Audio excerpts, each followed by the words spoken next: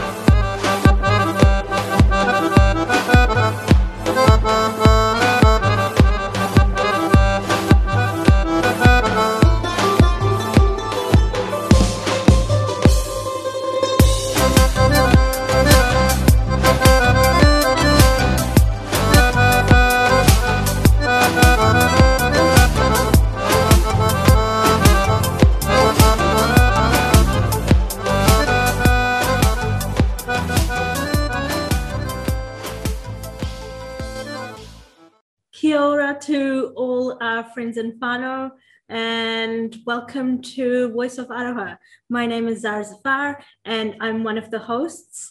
So before I start introducing my guest, I would love to say a big thank you to all our sponsors and supporters, especially to BGI for providing us with the space for this episode. So we're very fortunate to have with us today Reverend Jimmy Louis. So Jimmy Louis is a New Zealand-born Chinese who grew up in Lower Hutt. He attended Waifatu School, went to Hutt Intermediate and then to Hutt Valley High School. He then went on to study at Victoria University. So he is very much a local boy, and he studied accounting at Victoria Uni. So in the first part of his career, he worked at an accounting firm, at a mid-sized chartered accountancy firm in Wellington. And then for the second part, he went to work as a finance manager in several commercial, government, and not-for-profit organizations. His current role is finance and administration manager at a Catholic spiritual order, the Sisters of Our Lady of Missions. He is also a self-supporting priest in the Anglican Diocese of Wellington, and he works at the Wellington Anglican Chinese Mission, leading the English-speaking congregation. Wow, so Jimmy does keep very busy. He's currently also a member of the Diocese Finance Committee. Yes. Wow, that's very cool. And he is married to Rona, and they have 3 adult children, Philip, who's married to Emma, and also Daniel and Catherine. His interests are music, and he enjoys watching sports. He also plays drums regularly for his church music group and occasionally for the Wellington Shanghai jazz group called the Orient Express. Yes. So yeah, Jimmy is a very cool, exciting person, and we're very thankful to have him on our show today. So welcome, Jimmy. Thank you. Yeah. So how was your day today? Oh, good. Yeah, very well for a weekend. Yeah. Yes. Great. So today we'll just be discussing a little bit of culture and growing up in a bicultural setting. Sure. Yeah. So what does being a Kiwi Chinese mean to you? I was born in New Zealand and grew up here through the schooling system, and so New Zealand is home. Yep. And so this is all I know. So I don't know life very much in any other country. But I'm also aware that both my parents being Chinese, and so ethnically I'm in minority, and will always have that background as a consequence of being a minority. Right, I see. So So I often ask the question, where do you come from? Yes, yeah, I And- can definitely relate to that. Yeah. And even though my family's been here in New Zealand for over 100 years, Oh, wow. I can still get that question and even be told to go home if people don't like me or in situations with there might be some conflict. So you have, although it is home, I have to live with the understanding that I am part of an ethnic minority. Yeah, yeah. So what does that mean, like being an ethnic minority to you? Oh, just that you know, some of the Caucasian New Zealand Pākehā majority might sort of consider me a foreigner, Right.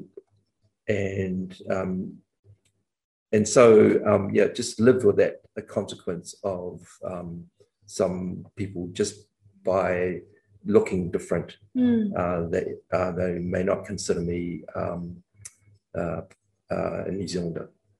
Oh. That changes maybe if once they hear my accent or lack of accent. Lack of accent. I mean, I think you speak perfect English. There is no accent at all. That's all I know. So that's Yeah. Yeah. So you were saying that there's almost this tension between, you know, kind of living in the New Zealand world and also being ethnically Chinese. Yes. Do you feel that there are any cultural values that clash between these two cultures? The Chinese culture Yeah. and background that I'm from, strong sense of family and being part of the family and the family responsibilities, which are more important or rise above individual desires and goals. And so there is that tension growing up, wanting to please family arrangements and desires. Yes. Sometimes compromising with my personal wants and desires as well. So it's a balancing act to harmonize those differences. Yeah. And how does that kind of not so much clash, but like differ with the New Zealand values? Yes. Did you like find there was a struggle for you? I think it's you just have to make a choice between which one you put first in particular situations. When I was growing up, I wanted to play school sports, which were often on a Friday night. Oh, I see. But my father had a business and he wanted me to help in the family business on Friday nights, and that took a priority. And so didn't participate in some sports teams that I would like to have. That was my own choice. But now looking back, do you are you grateful that you did spend time with your family on Friday nights? Oh, sure. I mean, I had the benefit of working in the family business and getting to know more intimately from working within the business, and also that gave me good wider commercial experience from a younger age as well. Yeah. No, I can definitely relate to that. I remember growing up in New Zealand as well. My parents are also immigrants. So I remember that Saturday night, it was very much like family time. Although I remember my Kiwi friends that were often allowed to like hang out and play together. Whereas for us, it was like, no, you have to be home. But yeah, looking back now, I am grateful that I did get to have that extra time with my family because it does go fast. Yes. So what do you like about both cultures? So both the Kiwi culture and your Chinese culture, and why? Sure. I've got the benefit of living in New Zealand, generally a peaceful country. There's a sense of fairness within New Zealand culture. So grew up with that and I got the benefit of that. As well as the education system at the time. It didn't cost me very much to go through university studies at that time. And I got the benefit of that. And well, I guess that's more of a generational gap yes, thing for that's right. everyone now. University is very expensive. Yes, that's right. Yeah. From the Chinese side, definitely family gatherings were important. Yeah. And especially when both sets of grandparents were alive, there were frequent family gatherings for birthdays and Christmas and those sort of times where the whole family would gather, sort of the uncles, the aunties, the cousins, and getting to know and sharing time with them on a regular basis. And as families grow up and grandparents pass away, there's less and less of that, and less opportunity, but the sense of family by getting to know each other and understanding, sharing lives together. Oh, wow. That sounds really beautiful. Yeah. So did you have a favorite family gathering, like family festival or family event that you really miss? Not so much favorite. I think they just happen on a regular basis. And so would be gathering with either my mother's or father's side of the family on a regular basis. Yeah. Oh, okay. Yeah. Wow, that sounds really lovely. So what do you think is the connection between mindset and values? And what personal values do you hold that help you to have a mindset to bring both cultures together?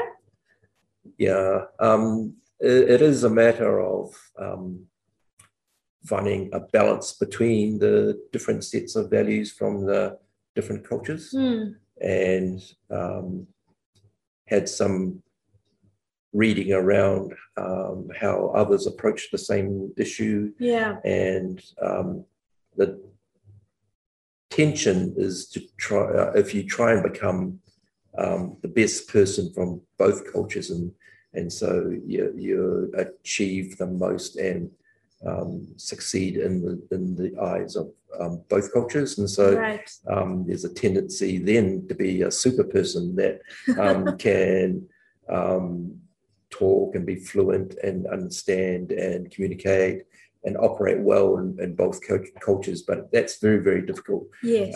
Especially if you're not visiting your family's culture or homeland very often. Otherwise, you do have to try and find some sort of compromise. Yeah.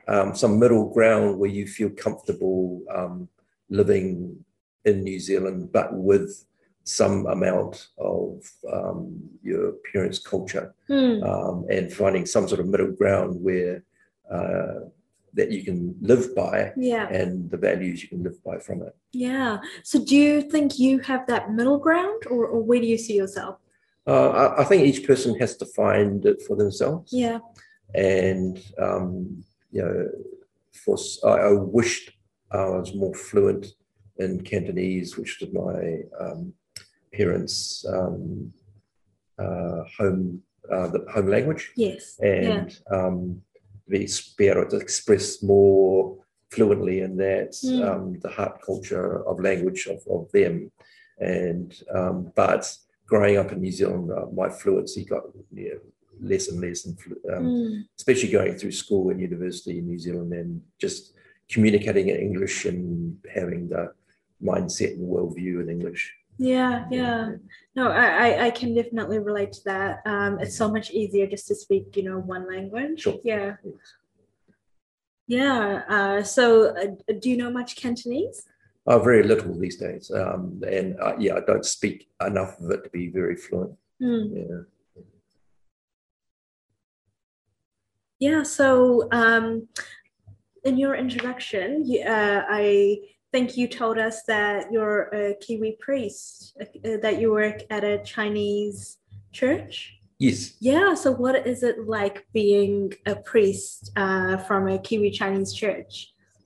The Anglican Church in New Zealand uniquely has a three titanga structure. Yeah. So it's titanga Pakeha, titanga Māori, and titanga Pacifica.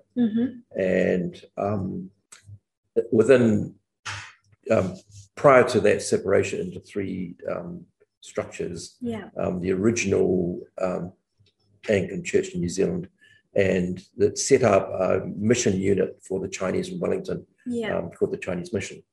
And when the Chinese moved up from the South Island further into the North Island, and they populated mostly two streets in Wellington, Haining Street and just can't remember what the other one is now offhand.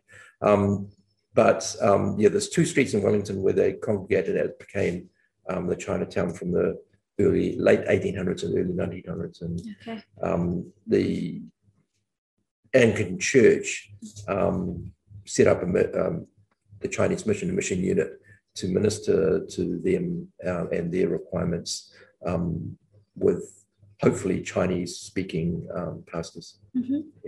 Since that time. I've grown up in that church, but it's a tension again because it's a Chinese community focused mission unit within Tikanga Pakeha structure. Right. So we were often meeting within diocese events, essentially with middle class Pakeha population of the rest of the church, and we're sort of quite distinct and different within that structure. And so what inspired you to become a priest? I didn't set out to, and it was a long journey. I started theological and biblical studies in my 30s, the 40s, and studied a number of years while I was working full time. And then in a period when we were changing leadership from one pastor to another, a number of us in the congregation filled different roles, and then the most recent Bishop Justin wanted a priesthood leader for the English service, and so I was sort of asked at that time to consider ordination. Right. Oh, wonderful. So how have you been enjoying this role? I'm self-supporting, and so I do have a day job Monday to Friday, and mostly serve at the Chinese Mission for the English-speaking congregation and the weekends or after hours. So it's a bit of a balancing of time and just trying to allocate the time to the different roles. Great. So how long have you been a priest now? Since I was priested in November 2017. Right. So it's still learning through the process, and obviously dealing with people and changes, and thinking more strategically about how the Chinese mission is relating to the community. Great. Do you have a favorite thing about being a priest? I suppose my gift in the leadership role is more the preaching aspect, and the years of theological study contributing towards that. I'm not as pastoral as some other people are, and happy to let other people work on that side of the ministry. But I also have quite a strategic and apostolic leadership quality, and so I try to exercise that where I can contribute as well. Yeah, wonderful. So tomorrow is Sunday, so will you be preaching tomorrow? Yes. Oh, wonderful. Yeah. Would we be able to get just a snippet of your sermon? Thursday was a Jesus Ascension Day, and so I'll be preaching on the Ascension, and then leading up towards Pentecost. So just following through that part of Jesus' life and the connection to how we live today. Yeah, wonderful. Great. That's a sermon I'd certainly like to hear. Welcome, come along. Yeah. So as you were saying before, it is an Anglican mission church, Yes. and it's Chinese based, but it is in a very Pakeha structure. Sure. So I think a lot of people think that Christianity is a very westernized religion as well. Sure. So how do you deal with that in a Chinese context? Yes, more in the Chinese-speaking congregation, but I'll leave that to Pastor Henry, who's the senior pastor. I preach in the English congregation, and so communicating that is not too difficult. But I try to, when I preach during our combined services once a month, try to have an appreciation of the Chinese view of worldview and incorporate that into how I try to communicate the gospel message. There's been a lot more written by theologians from outside of the West and trying to have a Asian or Middle Eastern view of the Gospels and more to the culture and lifestyle of the Middle East and the Asian region, and hopefully point out the different strengths of that will appeal or communicate better into different cultures. From a non-Western culture, the emphasis on honor and shame and how that communicates through the gospel and the stories of Jesus' life is important, and that's an aspect be aware of, particularly in the combined services. Wow, very interesting. Yeah. Would you be able to tell us a bit about how, in particular, the honor and shame culture is conveyed through the gospel? Yeah, I think the understanding of that and the importance of upholding honor within a family context, particularly, and often the Western view of that is guilt and shame as and maybe not understanding that honor is not only for a particular person but the whole family and community, so it's just a more of an appreciation of how an incident might not only reflect an individual but a whole community.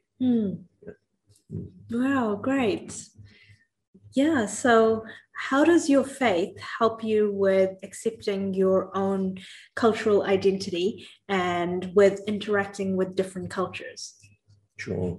From a Christian understanding that we are all created in the image of God. And so all of us have God-given qualities and gifts and skills, and that each of us have that in us, and just trying to recognize and maximize that understanding that in myself and in other people. And identity is first that we are part of God's family, and then the ethnicity side of our background should be seen within that. And so that each culture has things that are God-given and should be celebrated, and each culture has things that maybe not within God's understanding that well, and so should be renewed to a better place. And it's just understanding of how to critique that within the culture. Yeah. Okay, very interesting. So what would you say is sort of God-given in the Chinese culture? Yeah, I think the sense of family is God-given, that, in the Chinese culture, we have recognition of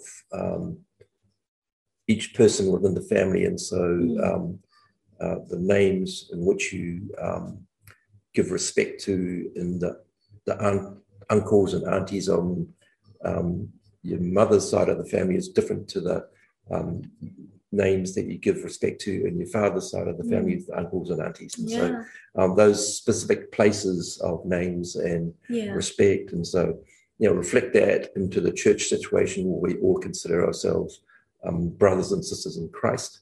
And so that same emphasis on family relationship, and we are all under a family of God. Great. So that same family emphasis is, gives a depth of understanding. So it is, seeing that side in the Chinese culture expressed in a Christian sense. Yeah, wonderful. And I'd also just like to add that Chinese food is probably God-given too. Very delicious recipes. Sure. So you mentioned that you'll be preaching at your church tomorrow. So what would you like to say to anyone who would like to visit your church? We're across the road from the Botanical Gardens in Wellington, on the hill at 30 Glenmore Street, and our English-speaking service is at 9:30, and anybody can come along, not restricted to the Chinese community. Anyone who wants to come along to our service is welcome. And once a month, on the first Sunday of the month, we have a combined service with our Chinese congregation at 10:30, and a Eucharist service. So feel free to come up anytime and experience the Chinese mission, either in the English-speaking congregation or the Chinese, which has their own service at 11 most Sundays, and other than the combined service at 10:30, the first Sunday of the month. Great. Well, thank you so much for joining us today, Reverend Jimmy Louis. We really appreciated having you on our show. And thank you for sharing your view. We really enjoyed learning a little bit about how the Chinese culture and Christianity relate. So we'll definitely have to come visit your church sometime and perhaps hear one of your sermons. No problem. So thank you. Right.